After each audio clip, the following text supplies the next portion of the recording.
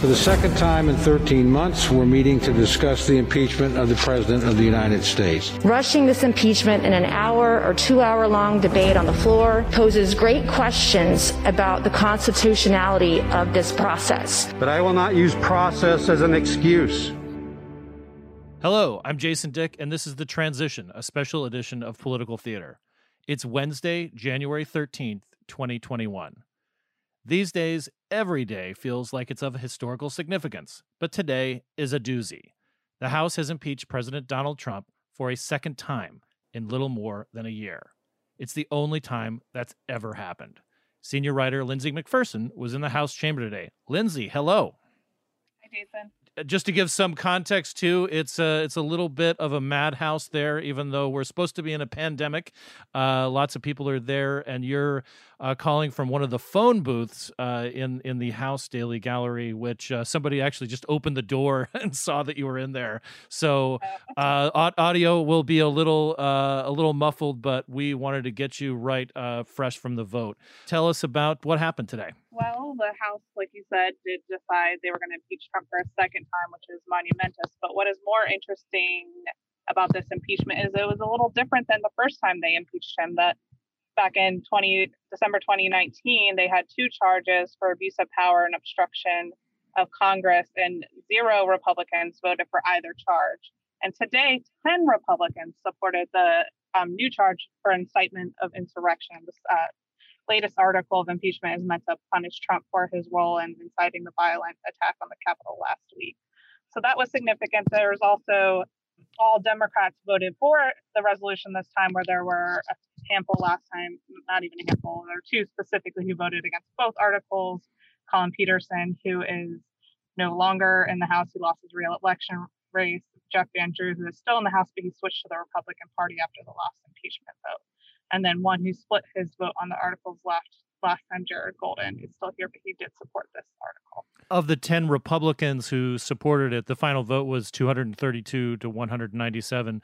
Of the 10 Republicans who voted, among them was Liz Cheney, the number 3 House Republican. Right, and she has been outspoken for a long time, as she feels she needs to when she, about Trump's behavior. She's criticized him mostly on personality matters, but sometimes on foreign policy and other things she's disagreed with him about. And that's really upset some Republicans over the course of Trump's tenure. But today things went far enough that some Republicans on the far right, Jim Jordan, Andy Biggs, who are Freedom Caucus leaders, are saying she should resign or be removed as conference chair.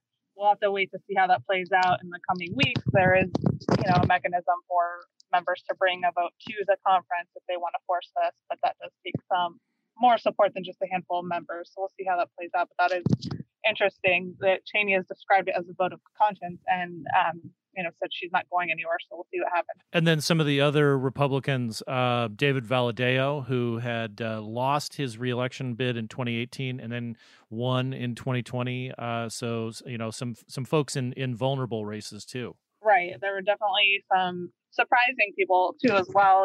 Tom Rice of South Carolina, he wasn't on anybody's list of people that might vote for impeachment, but some moderate Republicans who are more inclined to vote for things like this and vote their conscience, like Fred Upton and Adam Kinzinger has been really outspoken against the president. Jamie Herrera Butler, who is a Republican from Washington, she and her colleague in Washington, Dan Newhouse, also voted for impeachment. It's an interesting group that spans the country and the ideological base, it looks like. Right. And of the 2 Washington Republicans you mentioned, Newhouse and Herrera Butler, they both spoke on the floor today and received applause from Democrats when they spoke about supporting impeachment. That was notable because the debate was pretty subdued and there wasn't a lot of reaction one way or the other. There were only a handful of moments during debate when members in the chamber reacted. And one thing that it was very different about this vote, even in our age of COVID, is that there are now metal detectors that you have to pass through to get into the House chamber.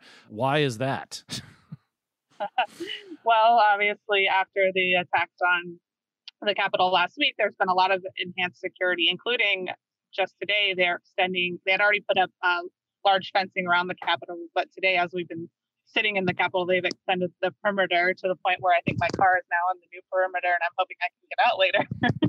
But the metal detectors they put in yesterday, my understanding is some members had thought that might be a good safety measure, but other members are really upset, particularly a handful of Republicans who do have concealed carry authority to bring their guns into the Capitol. And I wasn't here yesterday, but some reporters who were told me that they seem to have at least turned the sensitivity down today so that not everyone who is going through is getting flagged for the most minor thing. But you said that in general, like that, it wasn't as tense as some of the previous votes that we've seen, even in the recent past. No, not really. There was, not a lot of shouting across the aisle. A handful of times it seemed like most speakers were given only 30 seconds to talk. So the most commotion was the chair trying to gavel them down at the end of their 30 seconds as they tried to talk over. There was a Republicans booed at Cori Bush.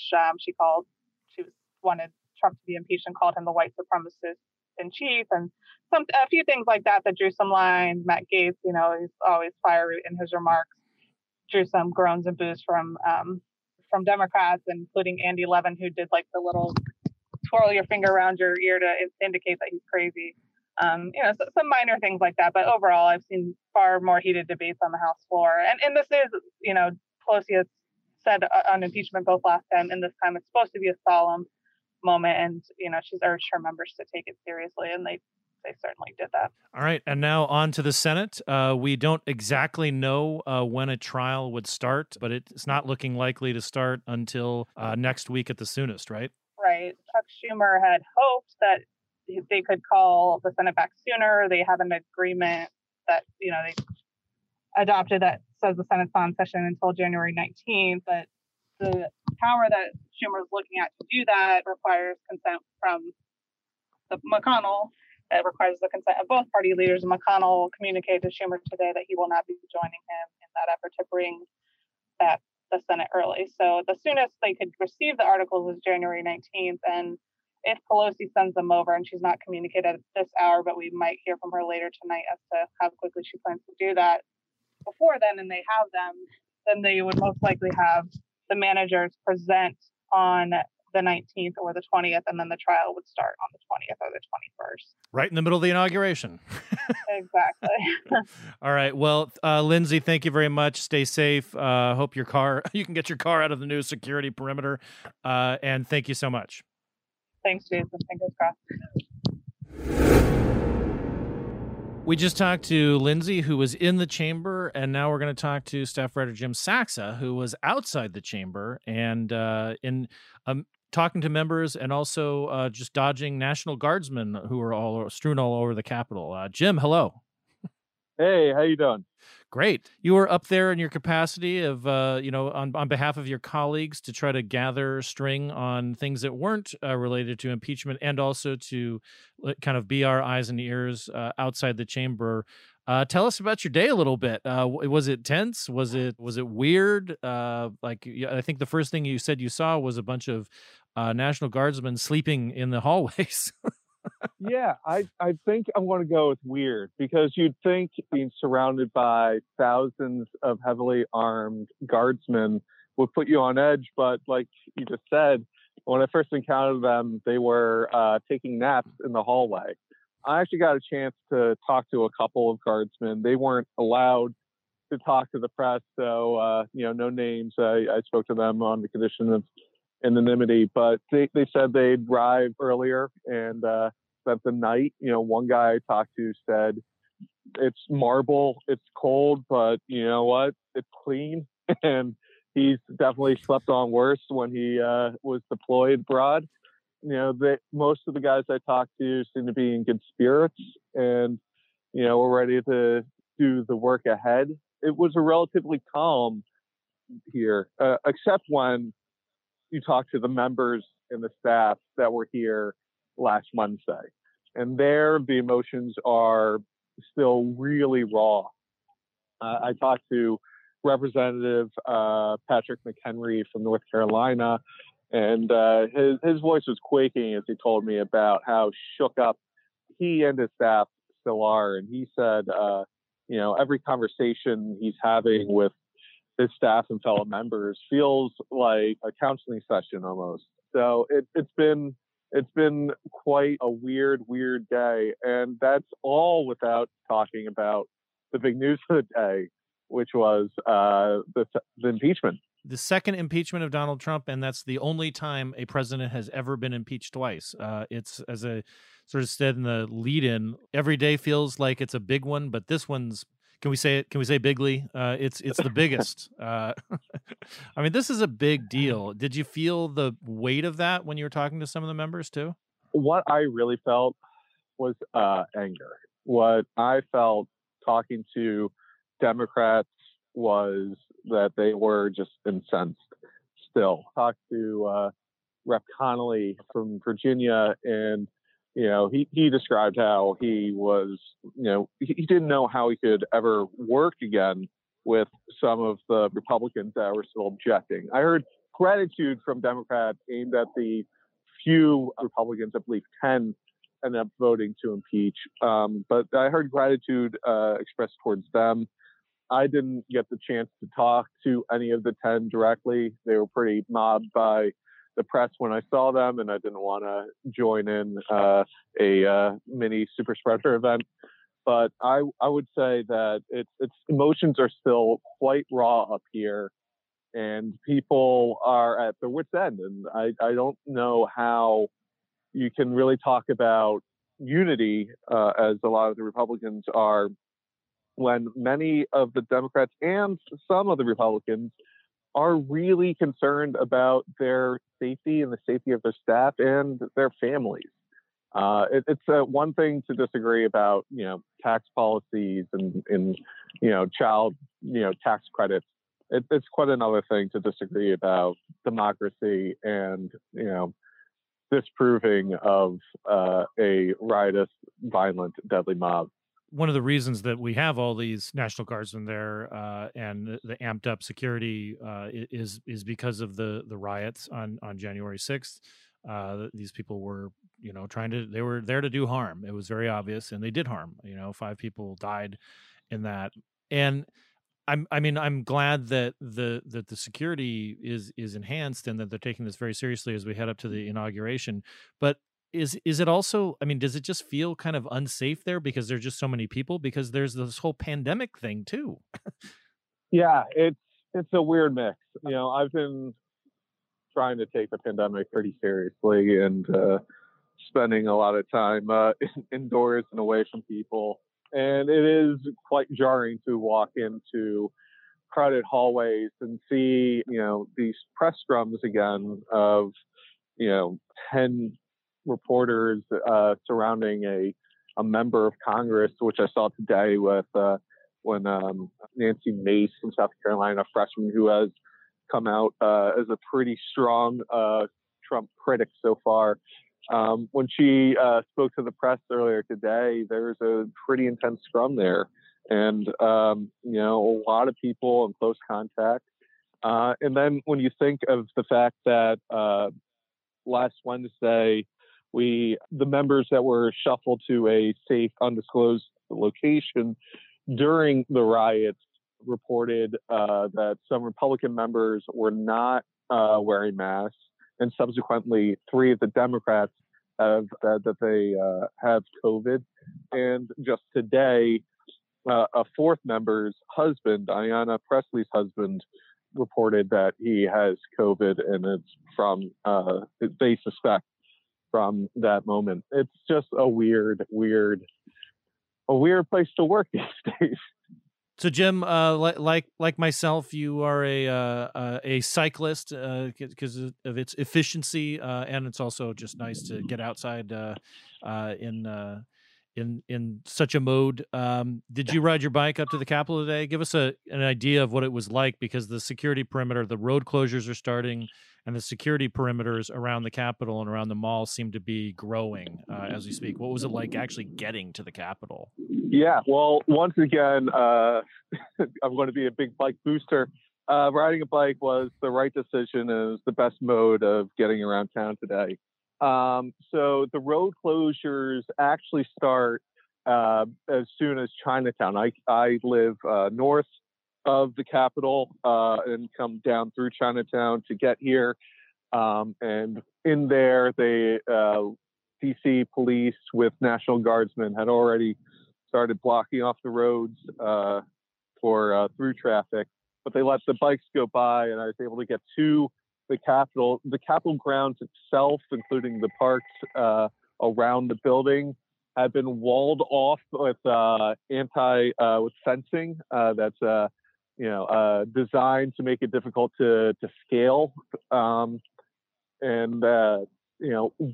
Right behind that fencing, as you approached from the west, from the National Mall, there's just lines and lines of guardsmen, National Guardsmen, posted behind it, all holding semi-automatic weapons. But once you get past the security on the outside, which was relatively easy, inside was sort of a different story. The first sight I really saw that stood out to me was a couple dozen National Guardsmen nestled in corners of the halls of Congress, taking a nap early in the morning. And later that day, I saw droves of them stalking around like tourists. Basically, they're taking photos of the rotunda and selfies with the statues of Washington and Lincoln that you can find. Yeah, I was actually this one. Our colleague, one of our colleagues on the photo team, they snapped a picture of several black guardsmen posing in front of the Rosa Parks statue, and I was just like, "Whoa, okay, this is all just becoming just." It's just too much narrative at this point. It's kind of mind blowing. So, that was thanks for sort of painting that like as we go in, because I think that as much as we see like on television and on C-SPAN and so forth, it's very difficult to put into words and images just how different this is, that even in the context of an inauguration, this feels ramped up way beyond that. Yeah, it's surreal. Yeah.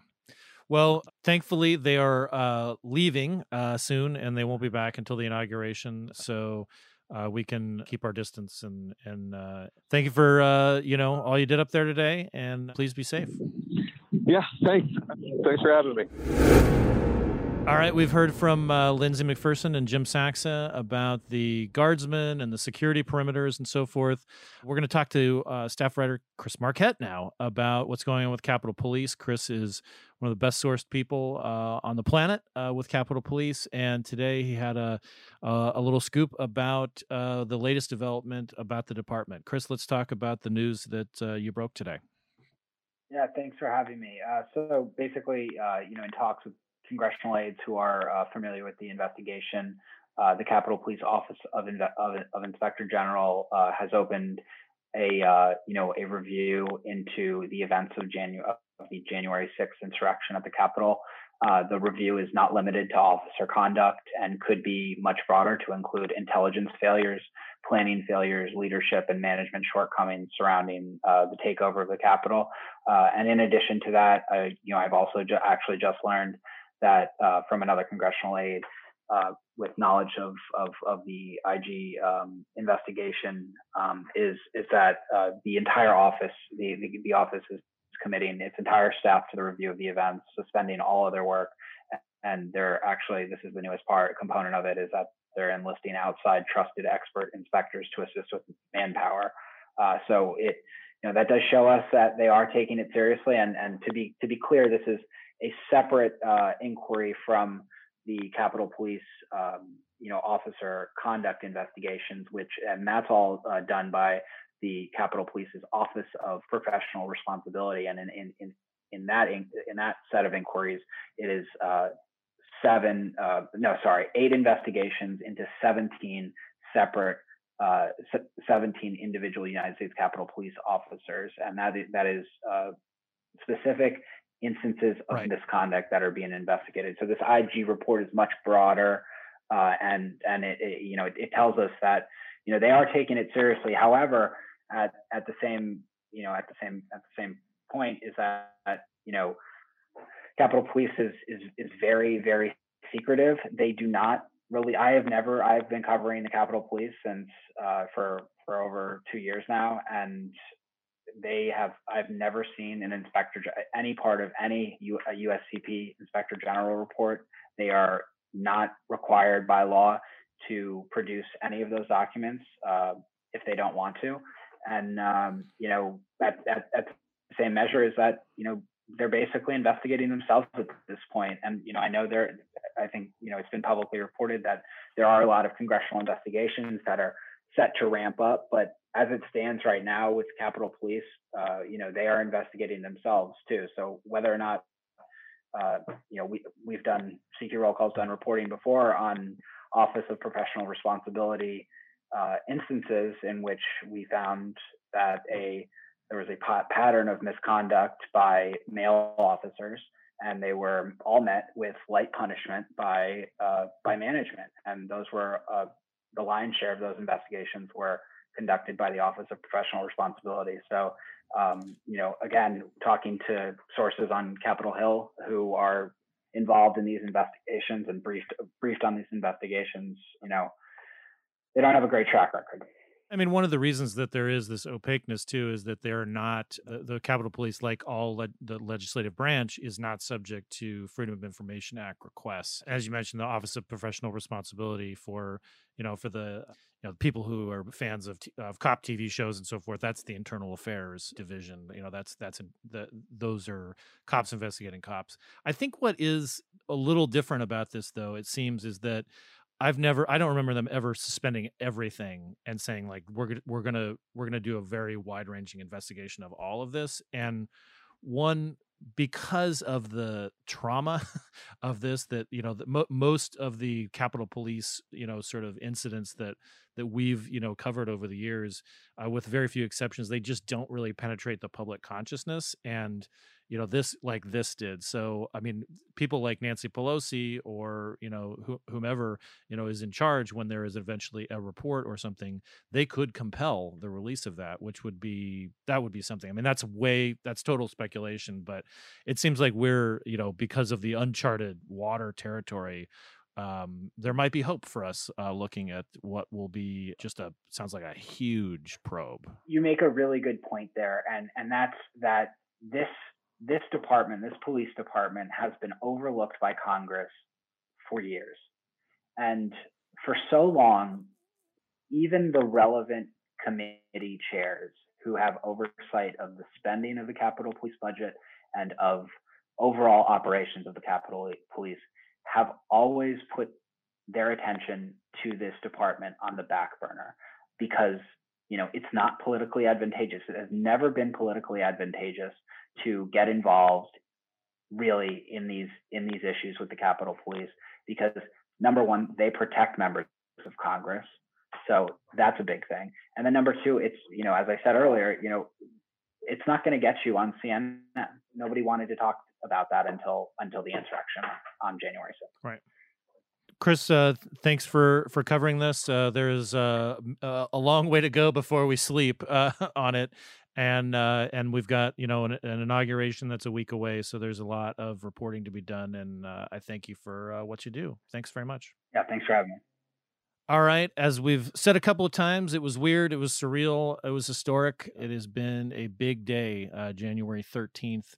2021, and thanks to all my colleagues for covering it. It's going to do it for this edition of Political Theater's The Transition. On behalf of the CQ Roll Call Newsroom, thank you for listening.